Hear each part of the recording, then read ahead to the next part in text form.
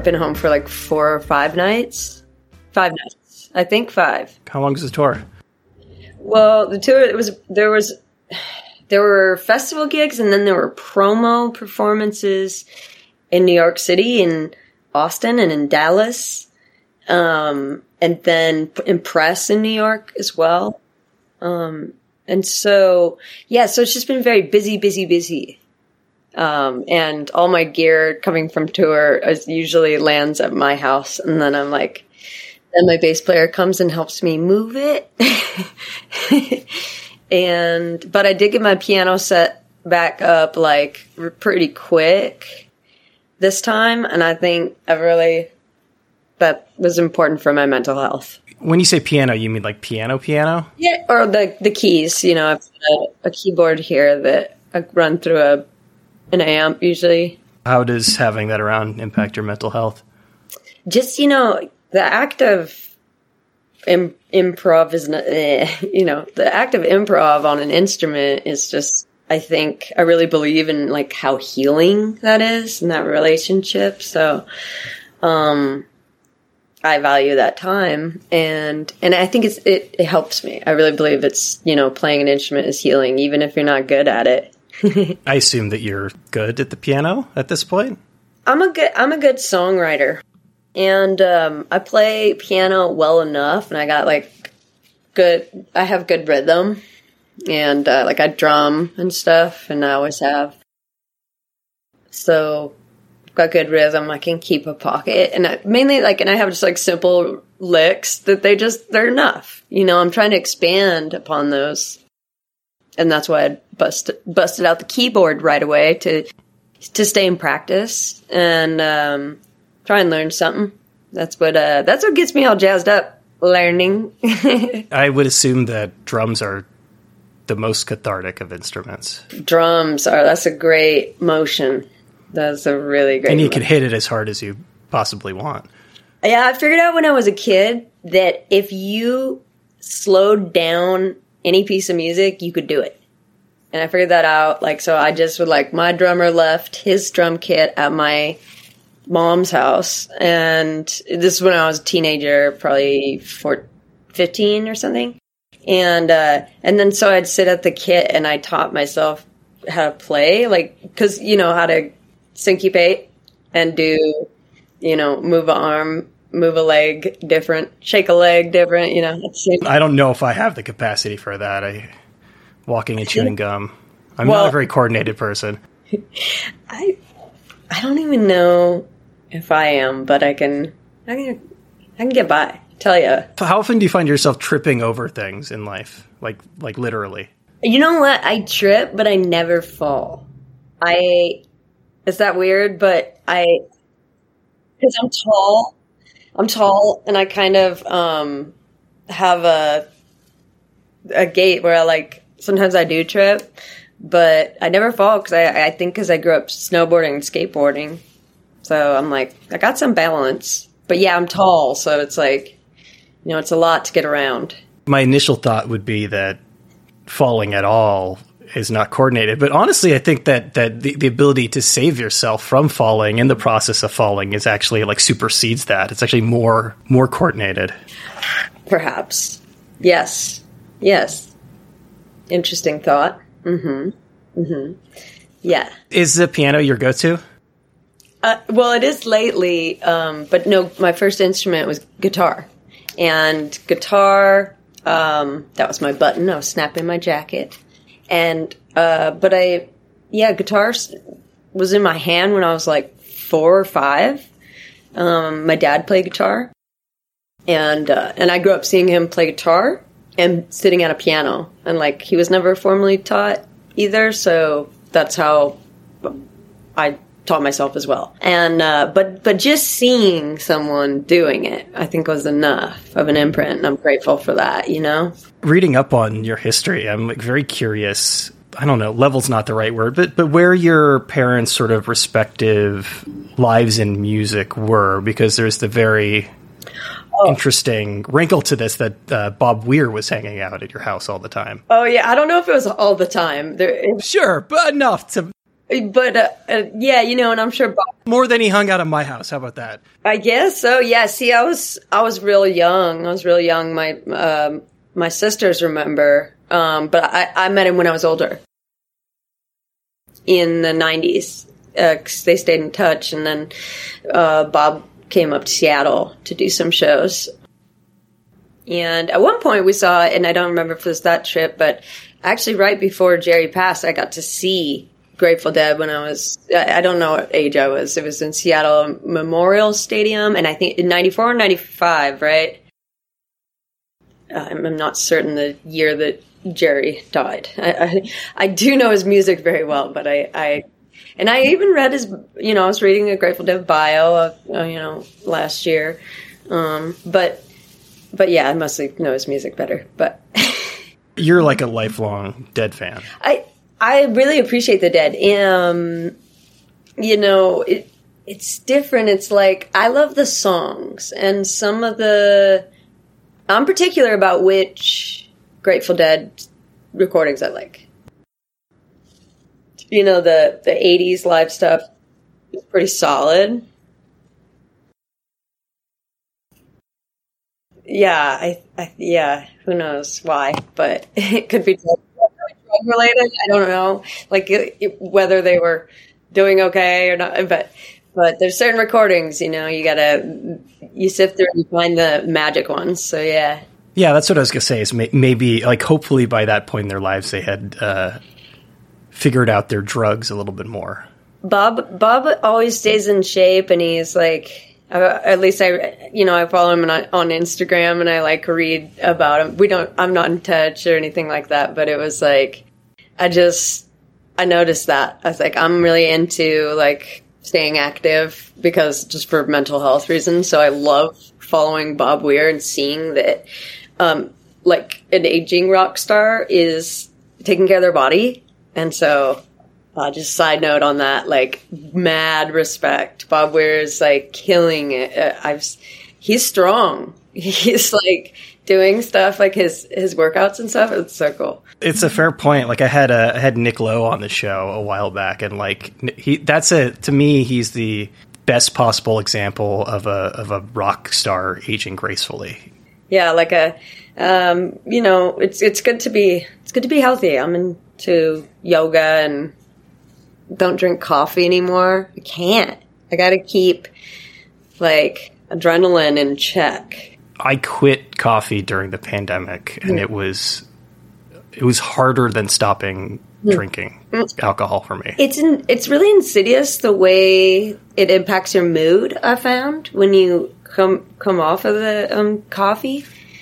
Like, I didn't realize how about, for instance, today I didn't have a cup of tea. I always have either Earl Grey or yerba mate. That's caffeine. That's, I didn't quit caffeine.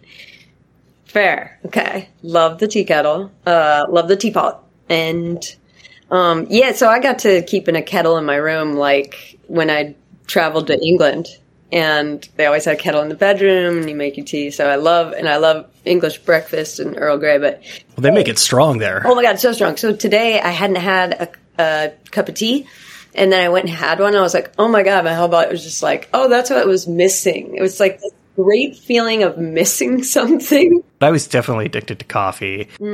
Yeah. What happened to me during the pandemic is, I live in New York. I live in Queens in like a 1-bedroom. I went through some health stuff too, but there was that like long stretch where I just like wasn't leaving the apartment. So I was getting up, and like my ritual was getting up and walking to the stove, and I had like a little mocha pot and making coffee on it. And then at a certain point I realized that I was making like 4 of those a day. You're right. Yes. Yeah. It just gets to that. I'm telling you. I mean, I got off. Oh, so here's the thing. I got off alcohol 6 years ago, and prior to that I had 7 years, and then I fell off when I was coming out of the closet and struggling there, but I got back on. So it's the same thing when I don't know if anyone has ever quit, anyone listening never quit alcohol, but coffee is such a great replacement. or lots of people quit alcohol, but you know what I mean. Coffee is like alcohol in that it's ritualistic and that it is like, again, like living in New York. Well, there's pain-killing qualities too, coffee. For body aches and stuff, I noticed that. I think that's why the morning is like getting used to not having so much of that is weird.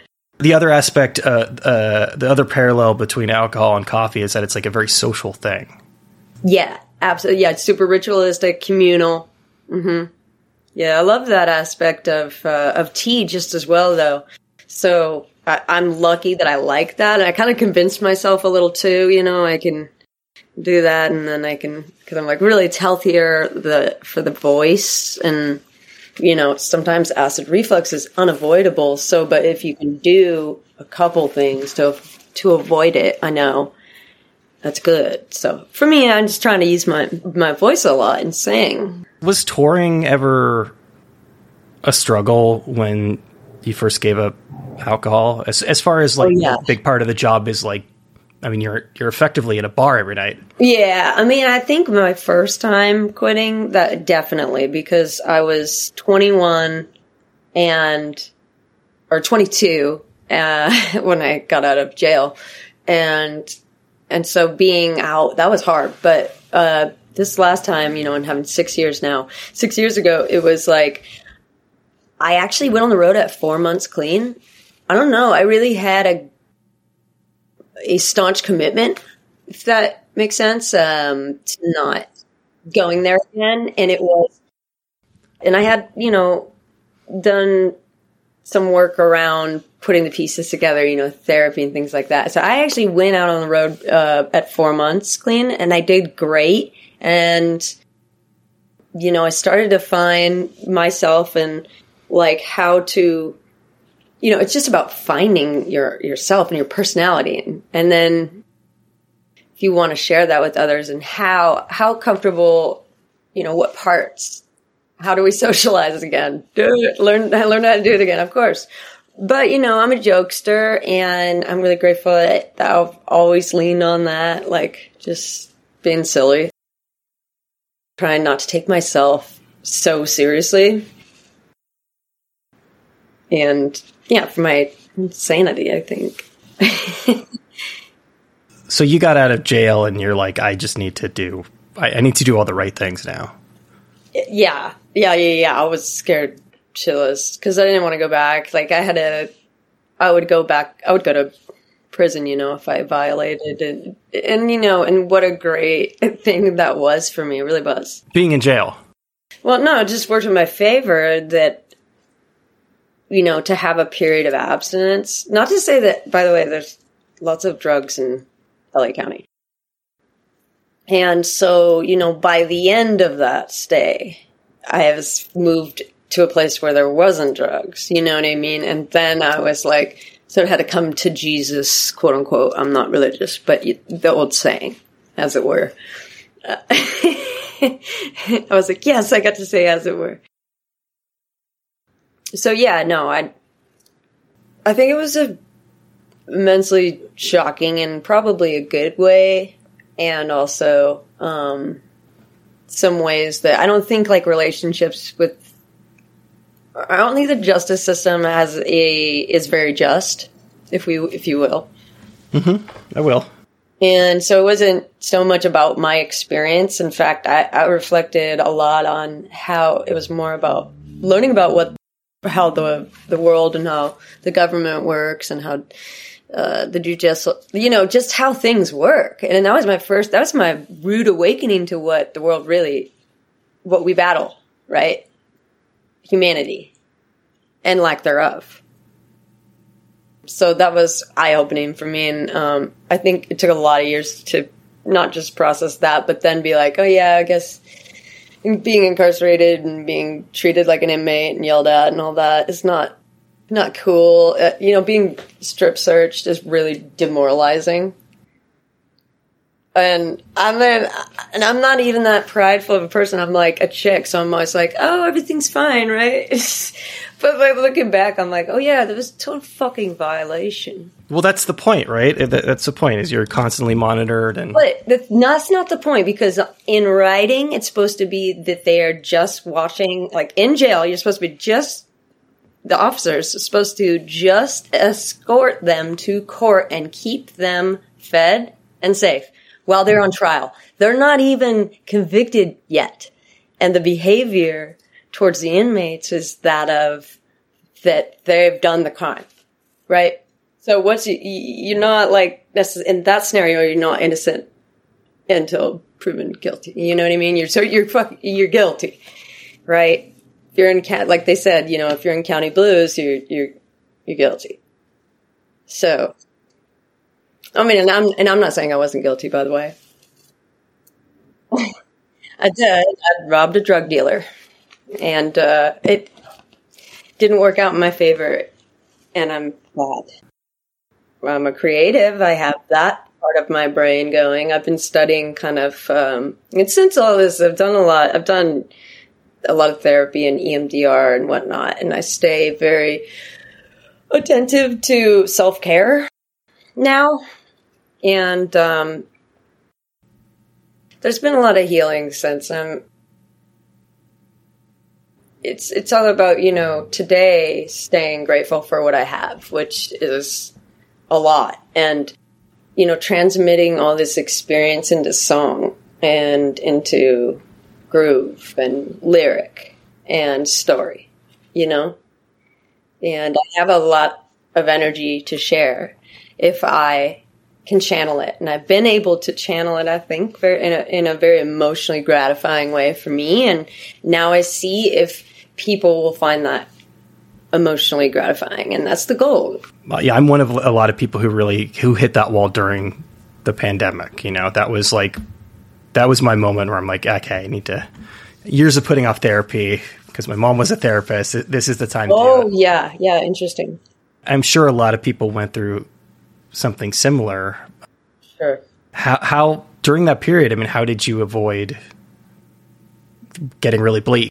Depression or the bleakness. Yeah, I had to stay active, and I'd have a lot of activities to distract me, which, playing piano, and I was composting and gardening and cooking, and then, and then eventually and then playing, concerts online, and I think I probably burned out, and then I would have some days where I just needed to like be in bed and cry. And then I just tried to keep growing. So I did this ACA program and was doing that pretty staunchly for a minute, and doing therapy and EMDR right at the beginning. Then the pandemic hit and had to stop doing that in person. So yeah, to stay busy, but then sometimes busy isn't always the answer to feelings. It's like I'm real good at running from whatever I don't want to feel too. So I'm like mindful for myself. I don't remember talking to anyone who at least discussed going through ACA. My dad was in ACA. It's very... Oh, really? Yeah. What do you get out of that experience?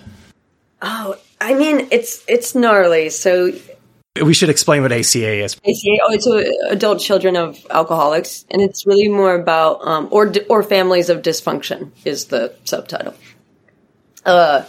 So it's like a division. I came in through 12-step and AA a while back, and then got into Al-Anon because I have there's addiction in my family, and I was trying to support a loved one. And then I moved. I discovered there's this adult children alcoholics branch of 12-step, and I liked it. I liked the literature a lot. It started in the 1970s, and they were talking about somatic tension in the body equating to emotional experiences, or historical and emotional experiences in the body. So they were I was like, that's pretty early on. Now that's common knowledge. So I was impressed by that, and I started going to the meetings. And you're talking about like trauma? Yes, trauma. Emotional trauma is a physical sensation in the body, and so they say that in science now. They're the science of whatever, psychology and all that, but I found that to be true. So it's about like piecing together your story from your childhood and reclaiming sort of part of childhood, connecting with experiences and who you were when you were young and how that felt, and maybe actually kind of like processing some of that moves it, but it's also like somatic. It's physical. That's why music is so healing. Again. So again, and I'm always motivated to heal a little bit more because I know it's going to help the art, and it's going to help. I feel like I'm telling my story, and this time I'll try to manifest some like good joy, sweetness too. Some like, manifesting love and whatnot with this album. But with ACA, you said your dad was, so you learned about the program that way a little bit, huh? A little bit. I don't know a lot about it. Yeah, it's really cool. But it can be really hard because sometimes people have, everybody has different traumas. And there's, so I definitely had to back away a little from it at one point to be like, oh, like there's, okay, I can go in deeper at a different time in my life, because I think you want to do these things safely and slowly, like when the body tells you, right? But even having a conversation with the body was like not something I ever learned. And so I had a lot of stress in my childhood, and so I just learned how to disassociate as a young person, it's like my superpower, and that I can create music there, and there's words there, and I got into writing and knew that I could channel if I had read enough or this, that I could get, I could use it. But to be a whole person and to keep evolving and, coming into my own and being more confident and whatnot, I got to know what's kind of in there, and I want to have a relationship with my body and know in my experience as well, and have some emotional intelligence. That's the bottom line. You strike me as a pretty confident person. Yeah, I could put on. Is it all a lie? No, no, I have some real confidence. I do. I think it's just I have this I have like a message. I've always felt that way since I was a kid. Like I just have things to write about, and that I serve a purpose, and that I write what I observe, not because I'm not just telling my own story. I'm trying to tell the story of the collective. And I've always believed in that. But so that is literally my one confident thing. I'm really good at music. That's a good thing to be confident in when you're a musician. Yeah. Well, I'm good at making the music. It's not even like that I shred. It's like I can write, and yeah. So that helps. That helps it does create some confidence, but confidence is a journey. I think as a queer person, it's a different kind of journey. How so? Oh, well, it's kind of like about embodying. So I was told in not so many ways by society and by, just family and everyone, because nobody knew any better, right? But they would tell me like my mannerisms were not this or that, right? Because I'm like both. Like, I'm feminine and I have masculine qualities. So I was like good at sports and very, I don't know. I guess that's the only thing that's masculine. I'm good at sports. I don't know. I was skateboarding and stuff. I was like, so I think that coming out is a process that begun few years back now, several years back now. And it's a process, so I feel more comfortable, like, being my true self and whatever, like, oddness that might entail. I'm just an air sign, if you will. So, head in the clouds, but also, like, you know, gender expression, right? Specifically, it's not linear, and I don't think it never really was naturally to be that way. I think we assimilated these behaviors to fit into that narrative. And it was cute, right? It was cute. You know, that's fine. There's joy in that. But like, what I'm saying is, like, it doesn't matter who expresses what, femininity or masculinity, right? It shouldn't matter who and what, you know. You said it's a process, but again, it's been a number of years, but you still feel like you're on that journey of coming out? Yeah. Oh yeah. To myself, probably, you know, there's so much I don't know about myself.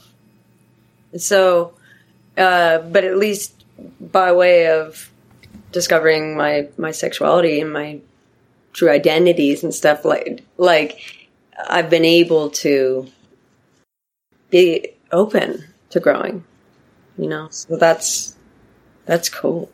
I'm with that. Obviously don't know what's going on in your head, but it doesn't strike me that there's any, like, there's not a lot of obvious lingering shame around it, if there ever was. No, but you know what? It's insidious sometimes. It creeps into interactions and intimate relationships, actually. And it's something I gotta just work on. I literally probably a couple weeks ago, I think. Like a couple weeks ago, I was having a shame thing. You know what I mean? It's gotta pass through. It's gotta just pass through the body, I think. And so, but yeah, no, there's still there. I think it just takes years to heal again, like for the body to heal and for the body to complete experiences, you know, both emotionally and physically that occur in their life, right? The things that have occurred in my life, I need to understand physically and emotionally and spiritually and learn and grow and try and be better to myself and to others. So to be more true to myself is the goal. And yeah, it is a discovery process still, but in a good way. It seems like maybe an aspect of coming out that people don't talk about enough, that you can logically understand that there's nothing wrong with it, but there's still, you know, decades of indoctrination to work through. Exactly. Yes. It's decades of having people, like, even too, once you come out, now there's like, you have the experience of being gay bashed. So then you got that. Then you got, like, I'm looking back at my childhood and the way everybody spoke was so homophobic. Like, yeah, it just takes time to shed those kinds of experiences, right? Because they happen. And then, but yeah, just years and years of, yeah, you know, people not wanting to talk about it. Like when people say, "Oh, I don't want to talk about it," you're like, well, but why? Like, that's just who I am. Was that a reaction that you had when you first came out from people in your life? Yeah. Well, I had that feeling that they were so uncomfortable. And I'm like, that's curious. That's curious. You know what I mean? Again, I don't focus on the bad, but if I deny that it's there, I'm not growing.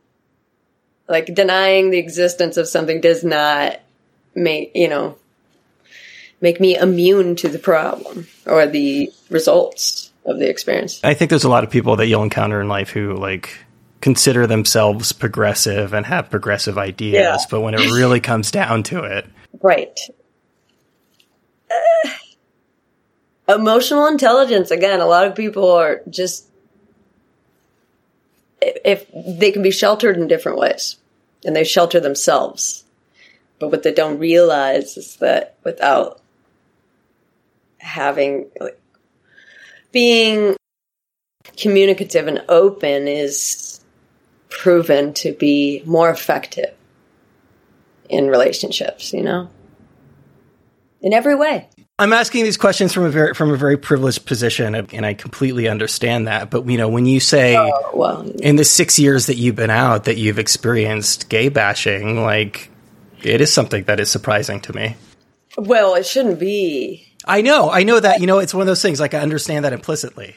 But information is still, you know, we still, you know, that's why it's important to be out, I think, and visible. Like, perhaps if you were to meet a gay person that you love or you heard the music, you know, maybe that would help. To change hearts is to change minds, I think. Because there's still a lot of backwards thinking, things that, you know, really, Trump set a fire to a lot of white supremacy and just like craziness in this country. So it's heated, definitely. And I see that, but I don't want to live my life in fear. And I am very aware because I've already lived a lot of life. So I'm very aware of my situations. And as a woman, I have to be. Just aware of your surroundings. Yeah, you do. You have to be aware. Definitely. You alluded a little bit to the positivity, and it's something that struck me on, in particular, the first song on this new album. I mean, it's like a celebratory song about a really kind of a giant bummer. Wait, yeah. Which song? World Worth Keeping? World Worth Keeping, yeah. Yeah, that's an accurate depiction. Yeah. It is. It's like, you know, just do it for the goodness. Do it for that little bit. Try a little harder, maybe. But it's also like hopeful that we could do it. And, you know, save the planet, as I was alluding, or was also trying to save a relationship simultaneously. So I believe that's where the lyric came from. Sort of that pleading, I was like, take a look around you. But yeah, it's about trying to save the planet, or at least advocating for just talking about it at all.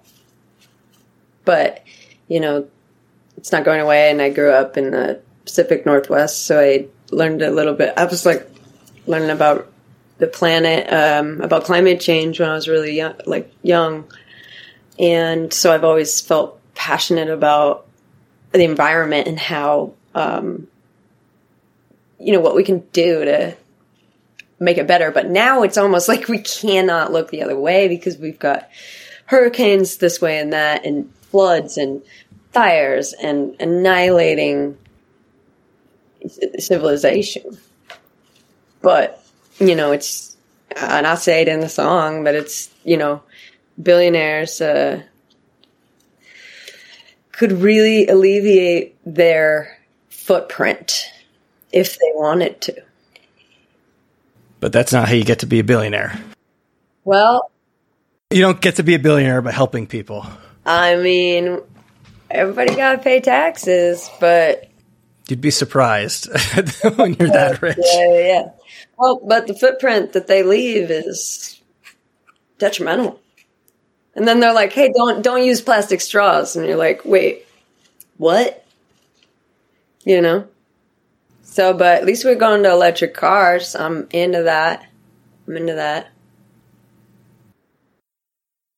You know, there's some cool coalitions that Robert Downey Jr. works with and stuff that I've sort of I was researching when I was writing the song and when I was afterwards. But I want to pull on the thread a little bit of something you said of, you know, you use the phrase "can't look the other way" in reference to, I mean, like, obviously the weather is a lot different than it was 5 or 10 years ago, and it will continue to be.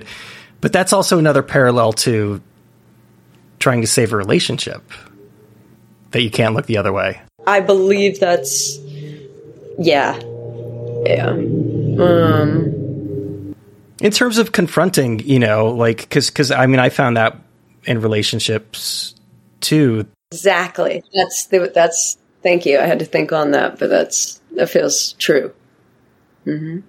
Both confronting the relationship and confronting larger issues. You know, and it's something that I like always go to different dictionaries, and I looked up world at one point, and that means like there's a lot of different worlds, right? That means community too, you know, and I feel that one. And so I wanted to make the lyrics broad enough that they could, you know, they could incorporate, I mean, they're kind of specific, but there's a lot of emotional bits about the song. So I'm hoping, you know, there's multiple applications for people. I was reading some interviews with you earlier on, and you know, you were talking about some of the songs being love songs, but I don't know, I guess emotionally, where are you at versus where you were when you started recording the record? Way better. That's good to hear. Well, you know, it turns out making an album is very cathartic and healing, but also I'd gone through a breakup, and I think that really helped to give some peace to that relationship. You know, there's always, because in situations, you know, like that, where there's grief and loss. You know, I also lost a friend that I wrote, you know, a song, maybe two, and talking about, you know, lost a lover and a friend. It's sometimes song is the only way to like make sense of those emotions, or dance if you're a dancer. There's no other way to express that grief. I do want to try to end on a hopeful note, and you were talking a little bit about hopefulness. Beautiful art is made, though, Brian. It's like that's the bittersweet, man. And you were talking about a lot of, like, you know, how your music is coming out of this sort of positive place for it growth, is actually, but like super positive. it is. But you know, I think that there's a lot of people who assume that you have to really be going through shit in order to make good art. Oh, right. No, you don't have to be killing yourself anymore. Turns out, you know? So yeah, I'm more like just trying to alleviate back pain and like do enough yoga and drink a lot of water. A little neurotic, but working on it. But the music has been, again, it's the medicine. It's like, so it's not just the words this time, it's the words and the groove. Even, I mean, there's always been groove involved. My last record was heavily groove involved, but this one is really cool. And Adrian Casada's touch on the production is chef's kiss. Yeah, groovy. Listen, I'm dealing with a herniated disc right now, and it really like puts things into perspective when you've got some about back pain, as far as like mortality and other people's struggles. Like it. Yeah, I just sat up straighter when you said that. I was like, oh, I don't want to feel it tomorrow.